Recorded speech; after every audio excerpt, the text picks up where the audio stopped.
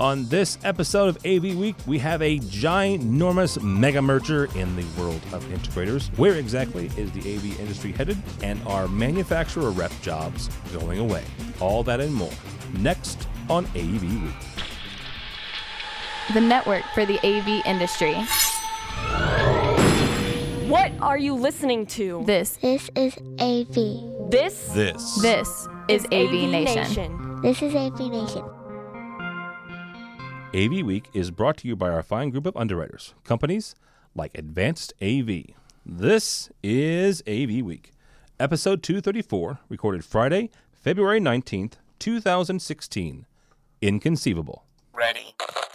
AV Week. Performing scan. Week. Online. This is AV Week.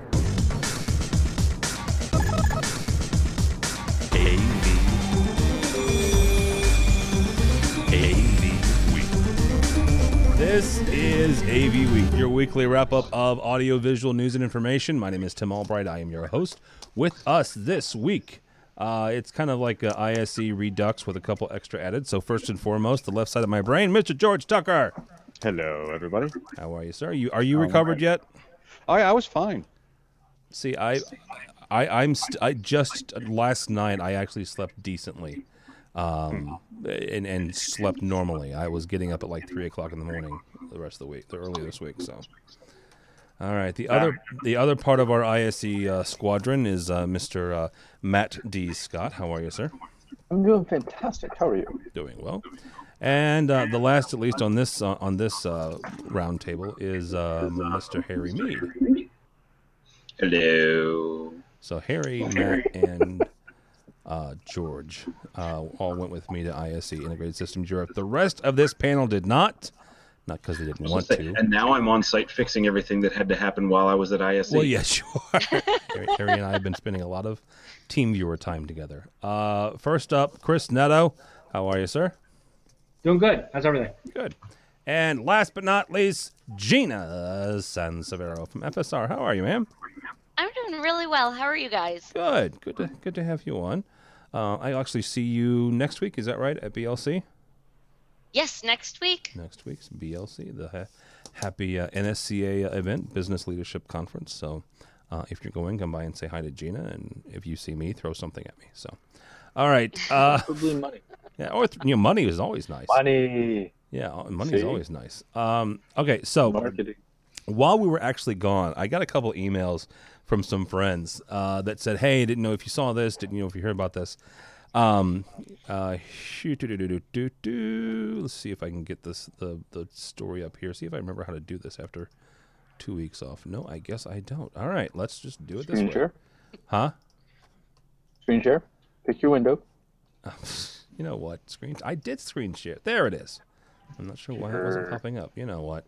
Here to help. I know. You're such a good help. Diversified is acquiring or has acquired Technical Innovation. And this is from tvtechnology.com. Another one of the stories is from our buddies over at Commercial Integrator. Inside a mega merger. How and why $215 million Diversified acquired $180 million Technical Innovation. One of the emails I got from an integrator friend of mine said that this merger could very well be the biggest, quote unquote, the biggest integrator from a sales perspective. In other words, the most sales in the U.S. Now, yes, AVI-SPL is the big kahuna, but AVI-SPL they have other offices outside the U.S. Actually, Matt talked with their UK office over at ISE and did an interview there. So, George, we'll start with you on this one. What does this mean for integrators, kind of the small folks and the medium-sized folks, when you have a deal like this going through? Well, I think we're still in a stage where a lot of those medium-sized companies are starting to merge, where you will. I think you get market share, you get pricing opportunities, and you get to be the guy on the block that everybody knows, and you do the work. It's going to be harder to be a mom and pop, just like when the Walmarts and the chain stores come into town. You're going to have to find a way to be very niche-y and perhaps diversify just a bit more. That's All the way right. I see it, really. Matt, you guys don't have huge acquisitions like this in general in Canada, but from a standpoint of watching this from kind of the outside just north, what does this do anything for you guys in your business?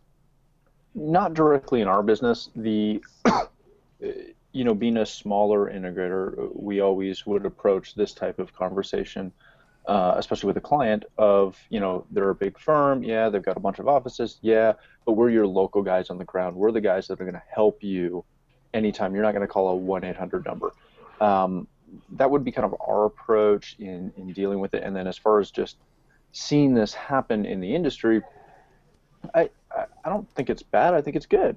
Good for who, though? Good for them. Okay. It's an honest question. Yeah, it's not necessarily bad for the industry in general, other than the fact that, as soon as you get the conglomerates, it just makes it harder for everybody else to combat and go toe-to-toe with these guys. But to be honest, at the end of the day, I don't know if it really matters. It's just another integrator. It's just you just have another big, massive integrator that is going to sell things based on their size and their scope and the fact that they have 47 offices in 47 states. No one that doesn't care, or that doesn't carry any weight unless you need an integrator in those 47 states and you want it to be the same across the board. And that's where I see these big firms being effective. But now we're going to see AVI SPL go up against, I'm sure I read it, but Let's I don't call remember. them Diversified. Are they sticking with just Diversified? Yeah. Okay. So they're going to go up. Does that really affect most of us unless we're in one of those 2/3 companies? Yeah, probably not. You're good point. Gina, from a manufacturer standpoint, I've always been curious about this when big mergers like this happen. It's kind of like the opposite side of when Control4 bought PackEdge a few weeks ago, right? You're going to have PackEdge dealers, you're going to have Control4 dealers, and it'd be interesting to see how the two kind of meet. When you have big integrators like this, my expectation is that on some level they're at least interfacing with FSR, and they're one of the two of them, I'm almost certain, is purchasing from FSR, right? So when you do that, how do you guys approach big companies like that, right? I'm not asking you out specifically, Diversified, but maybe AVI SPL or some of the medium to large companies. How do you guys approach them when it comes to servicing them and making sure that they're taken care of? So I don't think there's a one-size-fits-all answer to that. What we see is that we're going to have to learn what the new culture of that company is going to be. Do they allow the individual offices to make decisions, or is everything run through a headquarters? Who was a loyal FSR dealer before this, and can we continue to keep up those relationships? With AVI SPL, there's a lot of autonomy in the regional offices, and we can go and we can see from a manufacturer standpoint a number of different people throughout the country, and some of them will say, yeah, absolutely, we have some projects that are going on, and we have FSR specified, and there are others that say, we don't have as much autonomy as somebody else, so we have to go through HQ for that, and then we'll talk to people in HQ. But I think what's going to happen, and especially since Diversified is right in our backyard in Kenilworth, New Jersey, it's really only, 25 minutes from the office, so they were and still are very, very friendly FSR dealers. And it'll be interesting to see if the culture within the company actually changes based on these acquisitions. I know that the Technical Innovations is going to be kind of morphed into Diversified, and if that's the case, are there going to be hiccups along the way? For sure, I think the answer is. But does that change the way the employee power, the way they purchase, the way they work on projects, and it'd be interesting to see. Yeah, it definitely will be. Mr. Mead, there you work in and around DC with a lot of different companies, both big and small. Same kind of question to you as to Matt. What does this do to the medium and the not the obviously ginormous companies, but the medium to big companies that are used to going up against the big boys and girls in the block? Pretty much. For me, it means that there's going to be less of the big bid work. That's going to get eaten up by them because they have the resources that can sit there and bid it, and go through and do all the specs and everything else.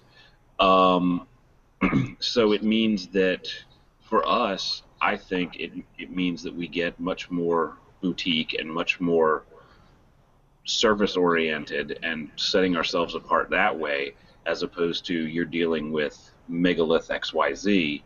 You're dealing with little guys who are actually able to give you the response time that you're looking for and the more personal touch that you're looking for. Yeah, it's a really good Tim, point. can I ask a question really quick? Sure. Because I'm curious about that. I was kind of thinking about that myself, and my question is, obviously small companies have a reputation to be able to move quicker, right? They're able to move quicker for their clients. Is this going to affect the way that clients or end users see the AV industry? If a big company like an AVI SPL or Diversified Technical Innovations will end up coming in and doing a job for you, and they're not necessarily able to be as spry or limber as a smaller company, is that going to affect the way the AV industry is portrayed to others in the future? I don't know. I don't know the answer to that. Yeah. I don't know if it. Sorry, go ahead, Harry. I was going to say a couple of things on that. We actually have gotten subcontracted before to run service for some of these bigger guys, so we end up being the local service contact for their customers. And but two, yeah. I've made a career of picking up after the big guys. And that's actually not a bad career advice either. No, there's something to be said for, when you look at this application from the end user standpoint, there's something to be said for the client or the end user being happy with, either buying local and supporting that local, non-massive monopoly company. That's why, Ace Hardware and Home Hardware and all those little companies still exist, even though Home Depot is on, in every major town. But just as Harry said, we get contracted as well for a fairly large integrator out of Dallas, and we do a ton of IT work both locally and in Toronto. For this huge integrator out of Dallas that they don't have anyone on the ground up in Canada, so they contract companies like myself and others to do that kind of work. I think the long and short view for the end user will come down to the fact of, as long as they're maintaining what they determine to be an acceptable level of service and support, they probably won't really care whether whether AVI and Diversified merge again and become an even bigger company. It won't matter to them in the long run, because as much as we love our industry and we like to think our industry is huge, in the grand scheme of things and for the general consumer, they don't really care. They just want their boardroom to work. Yeah. Chris, I want to bring you in on this because you've worn a lot of hats over the years, and you've been a tech manager for large corporations, and now you're a consultant for those some of those same corporations. Back to Gina's point, do you think that changes end users' perception of the industry? Nope. Nope, just no. No, just straight up no. Well, I mean, this is why we do. That may be the shortest answer you've ever given me for anything. No. Why did you make him elaborate? Let him leave it. 3-year-old face and say no, not having it. Well, let me explain why I emphatically say no. As a consultant who does bid work for these large corporations, the corporations have their companies that they choose. That's part of their buying, their approved vendors list. Yeah. If Diversified was on an approved buyers list, now Technical Innovations, by merger, is now on that as well. So maybe they're able to service the companies or large corporations that have multiple offices a little better. I think the bigger thing is this. This is how it affects the little guys or the smaller guys. They now have buying power that is going to double very quickly. So a company that was purchasing, take FSR, and they were buying it at 25% off, now we'll go back to the manufacturers and say, we're that much bigger, and we want that much more of a discount. Where that puts the heat then on the smaller companies that don't have that buying power and that leverage. So that is one aspect of a bigger merger that will affect the little guys or the smaller companies. And you're right, Harry, there are people that make careers off of fixing what the big guys mess up. Because one of the things that, seems to go hand in hand with the larger company is that, when it comes to the final, those granular details, they miss on it, because they are just moving in, big iceberg mode, whereas the little guys can zip around a lot quicker on a jet ski, for that matter. Yeah. So you have that. The other thing that has to be taken into account when looking at this, and I know Diversified is local, it's in Jersey. Word. So with Diversified here in Jersey, their biggest market was they were doing stadiums, stadium sounds. They were working a lot in the big TV production studios, right? So they have a history of that. They also are heavily in the digital signage market. They not only will sell the monitors, they also do that one thing that we say is very elusive in our industry, which is they also have the content creation going on in the background. So prior to this merger, Diversified Systems was two companies, Diversified Systems and Diversified Media Group. They are now merged as one, or three companies, correct? And now they've all merged under one, and now they've purchased Technical Innovation. So from a bigger scheme of things, it's a bigger play. Technical Innovations was more the conference room AV guys, traditional AV guys that we know. The guys from Diversified were moving into other areas, and they did have an AV division, but their big business was in the broadcast and obviously their stadiums. All right, very good. All right, let's wrap up ISE. I guess not necessarily once and for all. We've been putting videos up all week, but I wanted to cover a story that we actually covered on Resi Week, kind of two different sides of the same coin. This is from Installation International, and Installation did an interview with both Ven Brunau, who's the head of CEDIA, and with Dave Labuskes from Infocom. And according to this article, quote unquote, technical advances are creating opportunities that are almost inconceivable in scale, believes David Labuskes, executive director and CEO of Infocom International. Okay, very optimistic. What I want to point there on, and Dave goes on to talk about a lot of really cool things that Infocom is doing this year. Harry, we're going to start with you on this one. Inconceivable in scale. That's the part of the article that caught me, and unfortunately, it's in like the first or second paragraph. Inconceivable in scale. Are we at that point where we're inconceivable in scale and things are coming down that way? I think it might seem that way to someone who has followed the AV industry, because again, as Matt was saying, the AV industry itself is not all that big. It's very small. And now I'm completely off on a different train of thought. Anyway, I don't know. I mean, it depends on how the convergence keeps going with IT and how much IT takes over. I mean, one example here is that one of the sites that I'm dealing with, they keep simplifying their systems every time that something happens. Every time we put a new system in, there's less and less to it. There's less and less to it. So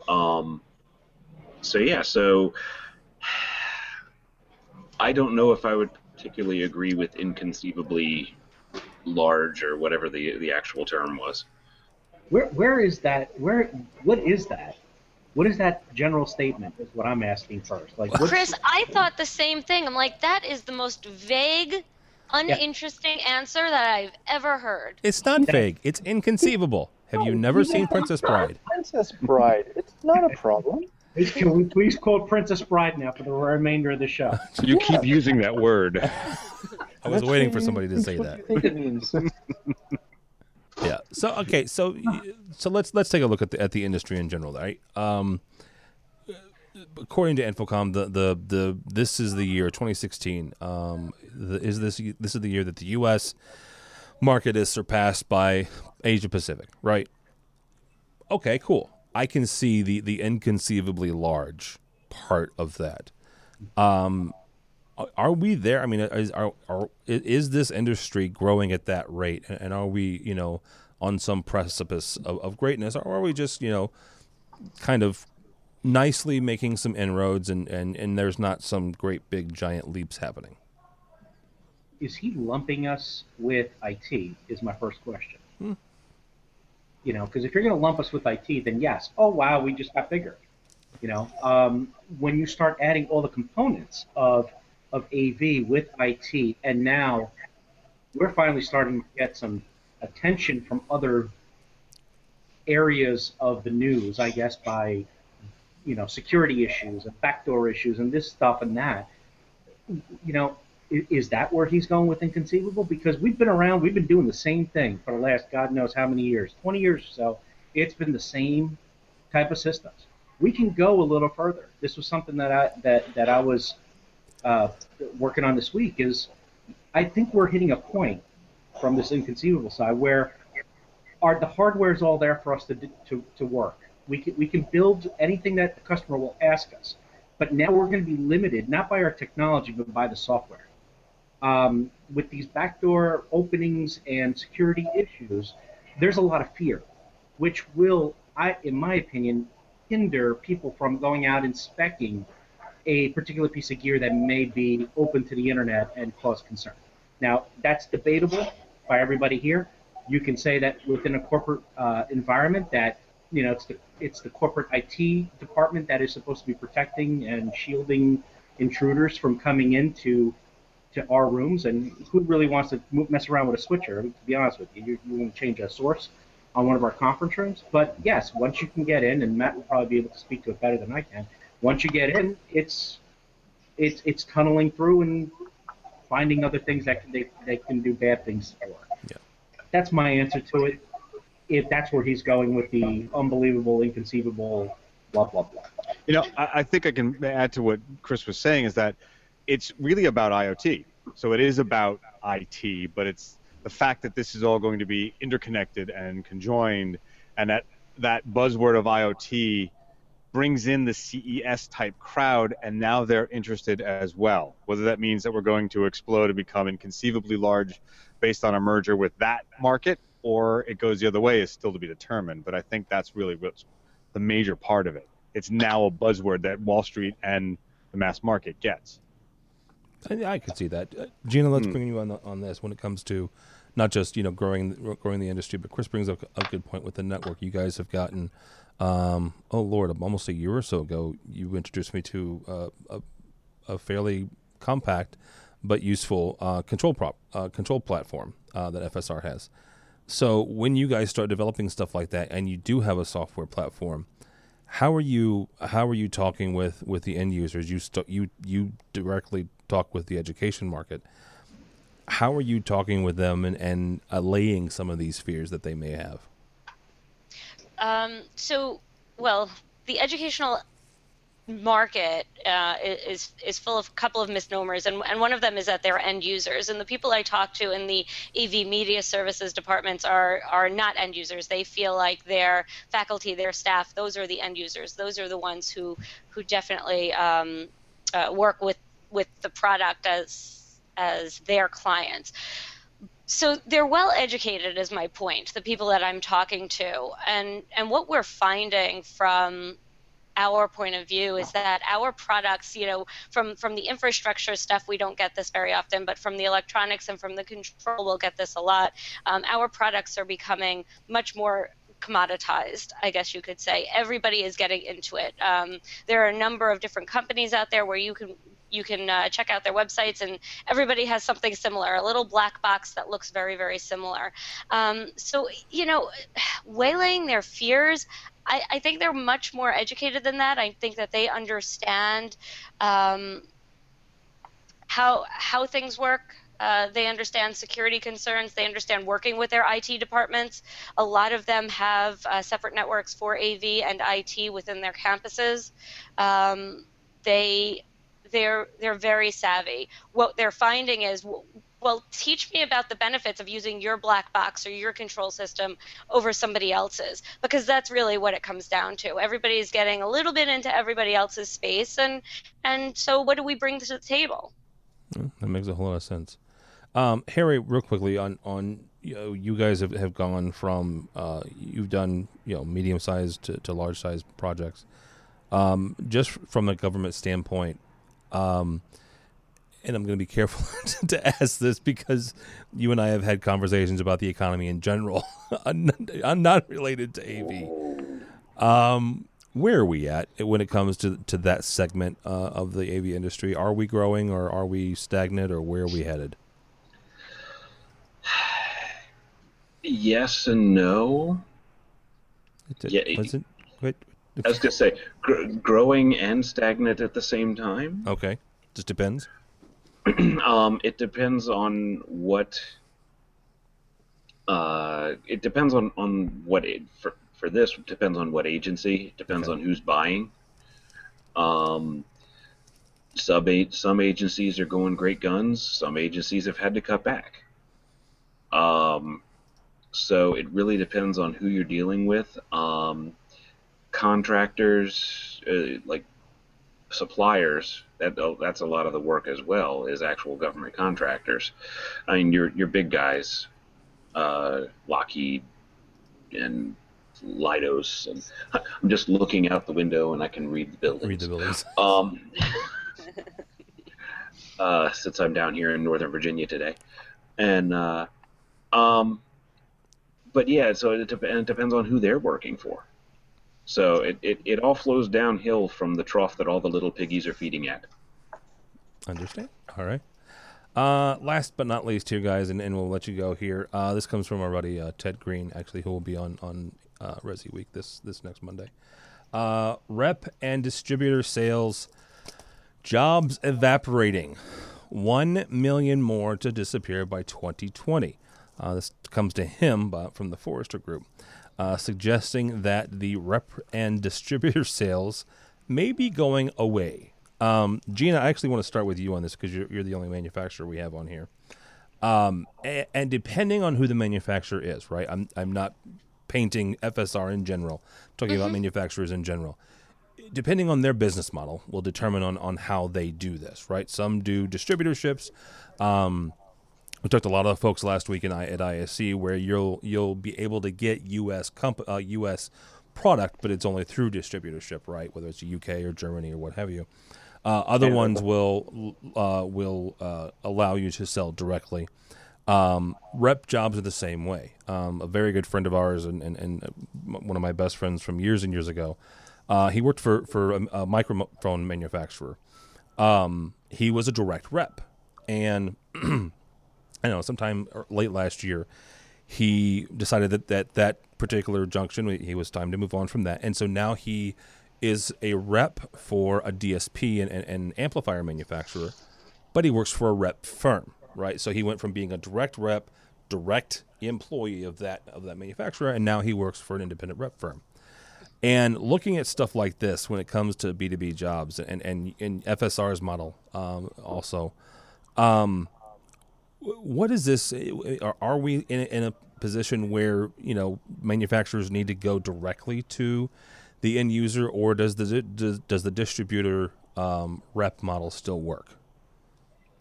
Well, from FSR's point of view, we work through a rep network. We have about 20 or so manufacturers reps.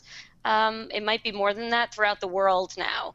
I think that it allows us to really work to where our strength is, and that's our engineering. So we quote unquote outsource a lot of our sales. We make sure that our regional managers work well with our reps around the country so that everybody's getting answers and product and training that they need.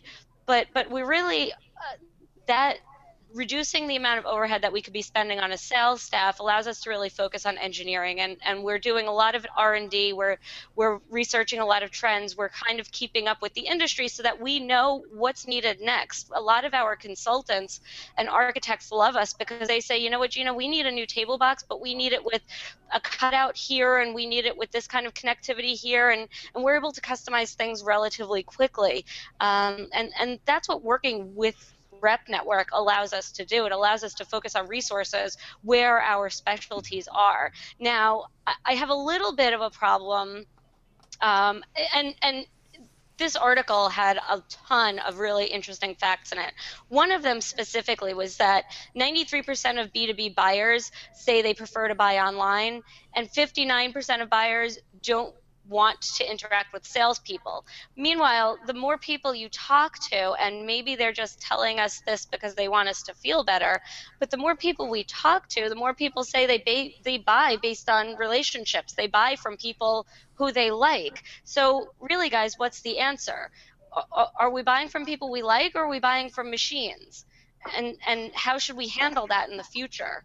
I think those are questions that we haven't seen played out. I think that those are astonishing facts, if they're in fact true, and I'm sure that they are, but I was really sitting there thinking, well, people know FSR because of our interaction with others, our ability to play nice, our ability to move quickly, and our ability to really perform when we're asked to perform. And so how do you get that from a computer? Yeah.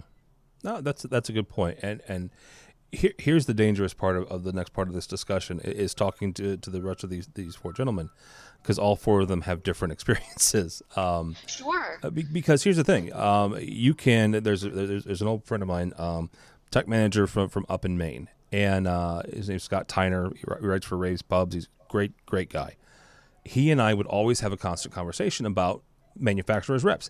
He has had nothing but issues getting reps up where he is. Right.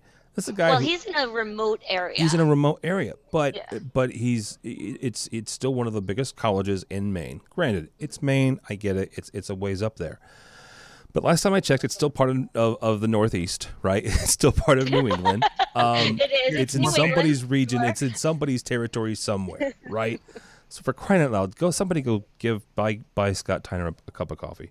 But that's what I want to say here is Matt Scott here lives in Canada, the 51st state of the union.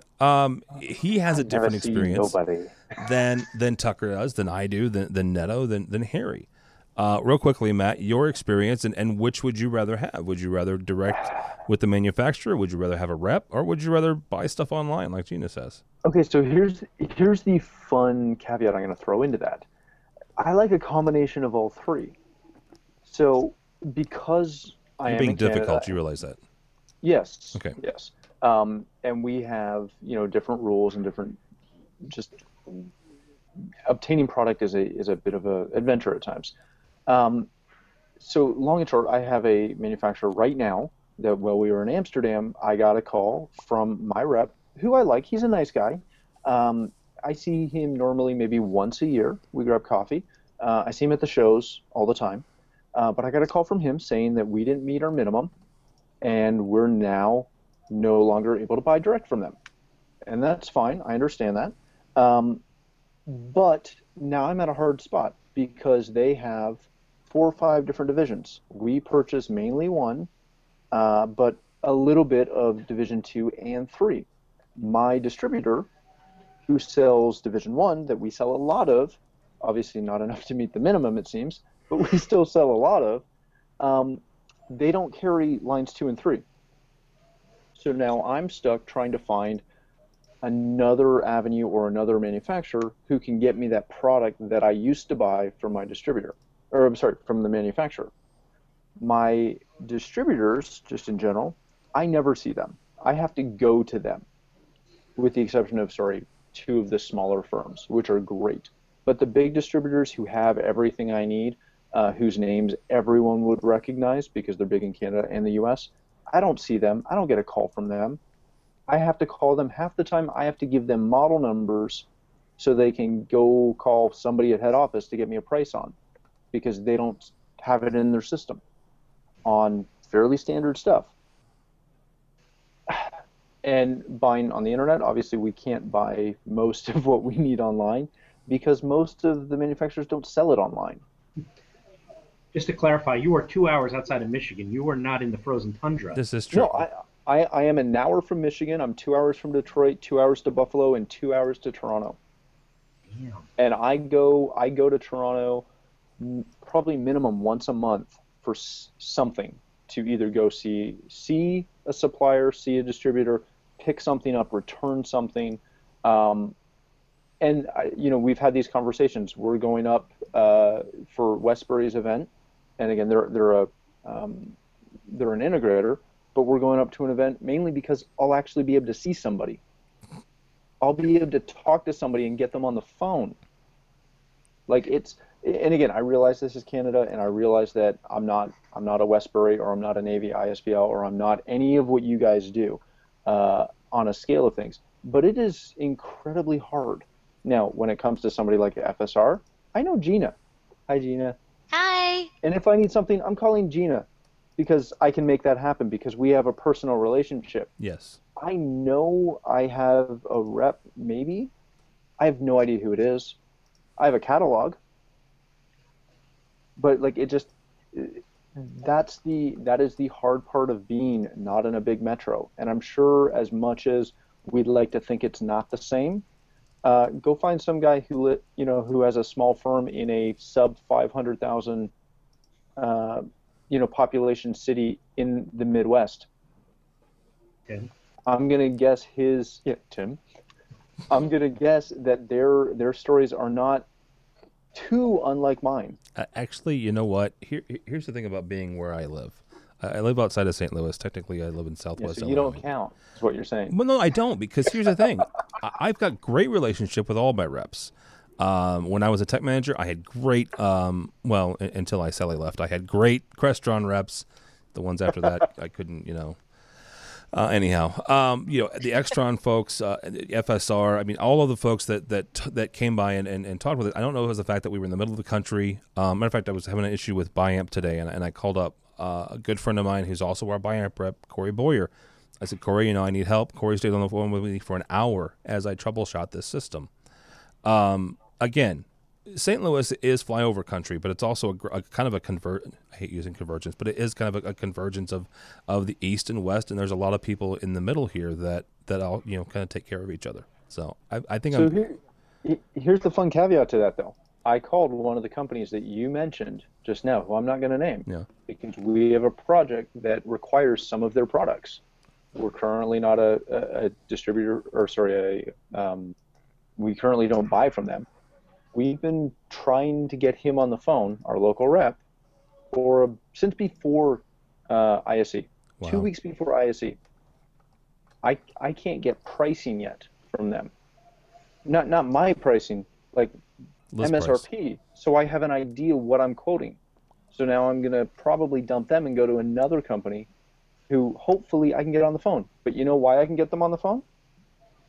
Because I know one of the VPs. So worst case scenario, I'm going to get on the phone and call him and say, hey, I need to know who I'm buying from. Get me in touch with them. Put me, I don't care where I have to go on the list. Get me somewhere on the list so I can buy something. Yeah. Because the bottom line is we're trying to sell your products. Exactly. And that sometimes they forget that. Yeah. I've complained and rallied against this for years on this show. We want to sell your products. We are a small industry. You need us more than you think you do, especially the smaller companies like mine. Yeah, we might be a bit of a headache, but we're the guys that are going to grow into the bigger firms that hopefully will keep the rest of your employees employed long after you've left your company. Yeah. I don't think you're even, I wouldn't even say that from a manufacturer standpoint, that the small firms are a bit of a headache. I think that what happens with the small firms, I mean, I like working with small firms personally. I like working with the smaller schools personally. I have a couple of contacts. They end up becoming friends. They'll give you honest feedback so that you can modify your product so that it actually fits the industry rather than what, you know, an engineer room might think it should be doing. I think that those smaller groups, the smaller schools, the smaller companies are really the ones who have the most interest in allowing this industry to grow. And by giving us feedback, that's what you do. And that's kind of the point. Like, why would you go and buy something online when you can call somebody up and you can say, hey, listen, does it do this? Because I really need for it to do this. And you can't talk to your online shopping cart and say, well, as long as you're confirming that it does what I need it to do, then I'm going to press buy now. There's no interaction. There's no support there. Yeah, absolutely. I agree completely. All right, we're up against time here. Harry, Matt, or Matt. Or you already had your say. Harry, Tucker, or Neto. You guys want to chime in on the rep versus direct buy, folks?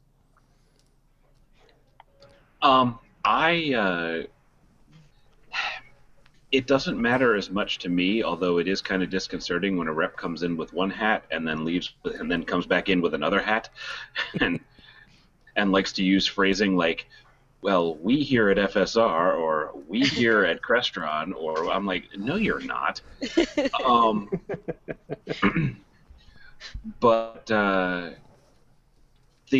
things that I like is to be able to call somebody internally, like being able to call Gina at FSR if I've got an FSR floor box issue that I need to figure out, or something like that. And having the contacts on the inside that can get me better information in a quicker fashion, because while reps are good for selling and getting your face in front of people and getting your name in front of people, out here in the trenches, you've got to deal with the actual nuts and bolts of what's going on.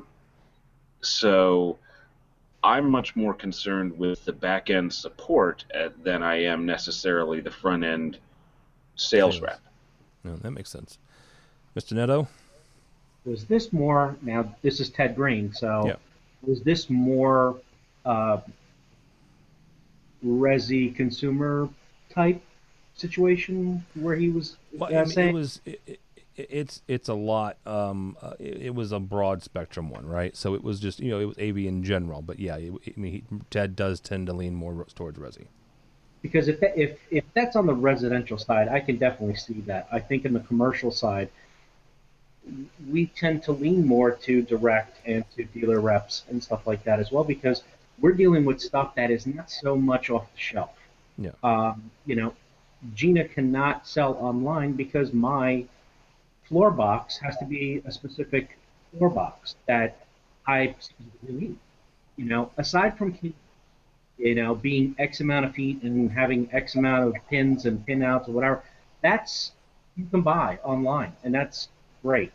But start getting into the specifics of what you need for these projects on the commercial side, it's not so much something you want to buy on the shelf. For the most part, you need to verify that, but when you're mounting displays, you need to know the weight of the display. Can the mount handle it?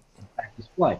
So, and there is a whole series. If you, dial up Mr. Coxton, he'll tell you about earthquake regulations and laws and safety issues and stuff like that. So, I don't think from a commercial side, the off-the-shelf buying it online really applies. I think it's more of a statement towards the resi side of that. Well, I will say this. One of my biggest commercial-specific distributors, their main push is, hey, have you visited our online store? Like, no, I need to call you. Yeah. They're big. They like drones. Oh, jeez. On that note, good night. We're going to wrap it up. Mr. Tucker, thank you, sir, for jumping in. We had a couple cancellations, and suddenly I ended up with 5 guests instead of 3. So my entire crew said, oh, yeah, Tim's in trouble. Let's go. Thank you, sir. Well, Happy to be on, and I can just say that we can now end this broadcast, and I won't have to go back to hear you snoring in the middle of the night. So. Amen, brother. There you go. That's what happens when you spend a week in Amsterdam together and end up in the red light district, just for the record. On random. Yeah, the left turn. There we were. It was a left turn. It was in the middle of the day. Just wanted to clarify all that. How can people find you? At Tucker2s on almost any social media, Commercial Integrator, Higher Tech, and a number of other publications. All right, very good. Speaking of red light district, Harry Mead, thank you, sir. How can people find you? I have pictures of us from the red light district. You do, unfortunately. I am on Twitter at AVGrump because I tend to pop other people's bubbles of happiness. And Facebook, Harry Mead, and otherwise that's about it. Very good. Mr. Matt D. Scott, thank you, sir. How can people find you? Matt D. Scott on everything. All right, Matt D. Scott on everything. Chris like Netto. Everything.com, Matt D. Scott. All right. Mr. Netto? You can find me on Twitter at Chris_Netto. You can find my company at avhelpdesk.com. And yes, Harry, you are the ultimate bubble popper. Yes. Yes, he is. Last but not least, Miss Sansevero, thank you so much, ma'am. Thank you for having me. This was a lot of fun, and I can't wait to do it again. You can find me at Gina Sands. You can find me at FSR_EDU. You could find me on college campuses across the country, and you can find me at FSR every once in a while. No, very good. And FSR is one of our fine underwriters, so thank you guys for that. Don't follow me, but go by the website because Matt and lots of folks have put an awful lot of hard work in it. avnation.tv, avnation.tv. You'll find this program and a host of others. Right now, you're going to find a whole lot of video and blogs and writings from ISE. We'll leave that up for a couple of weeks or so you can take your time perusing all of the hard work that George and Harry and Brian and Matt did interviewing all the different booths. I just sat around and drank espresso all day pretty much. So check that out if you would, please. Also coming up, we have the Resi Week coming up next week. If you are going to NSCA's BLC, say hi to Gina, say hi to me, and some other folks are going to be there. I know Mike Shin's going to be there. Brock McGinnis, John Green, our buddy Kelly Perkins will be there as well, and Corey Schaefer is going to be there. Corey Schaefer, Chuck Wilson, all kinds of really cool people. So go by that. Go by the website avnation.tv. Thanks so much for listening. Thanks so much for watching. This has been AV Week.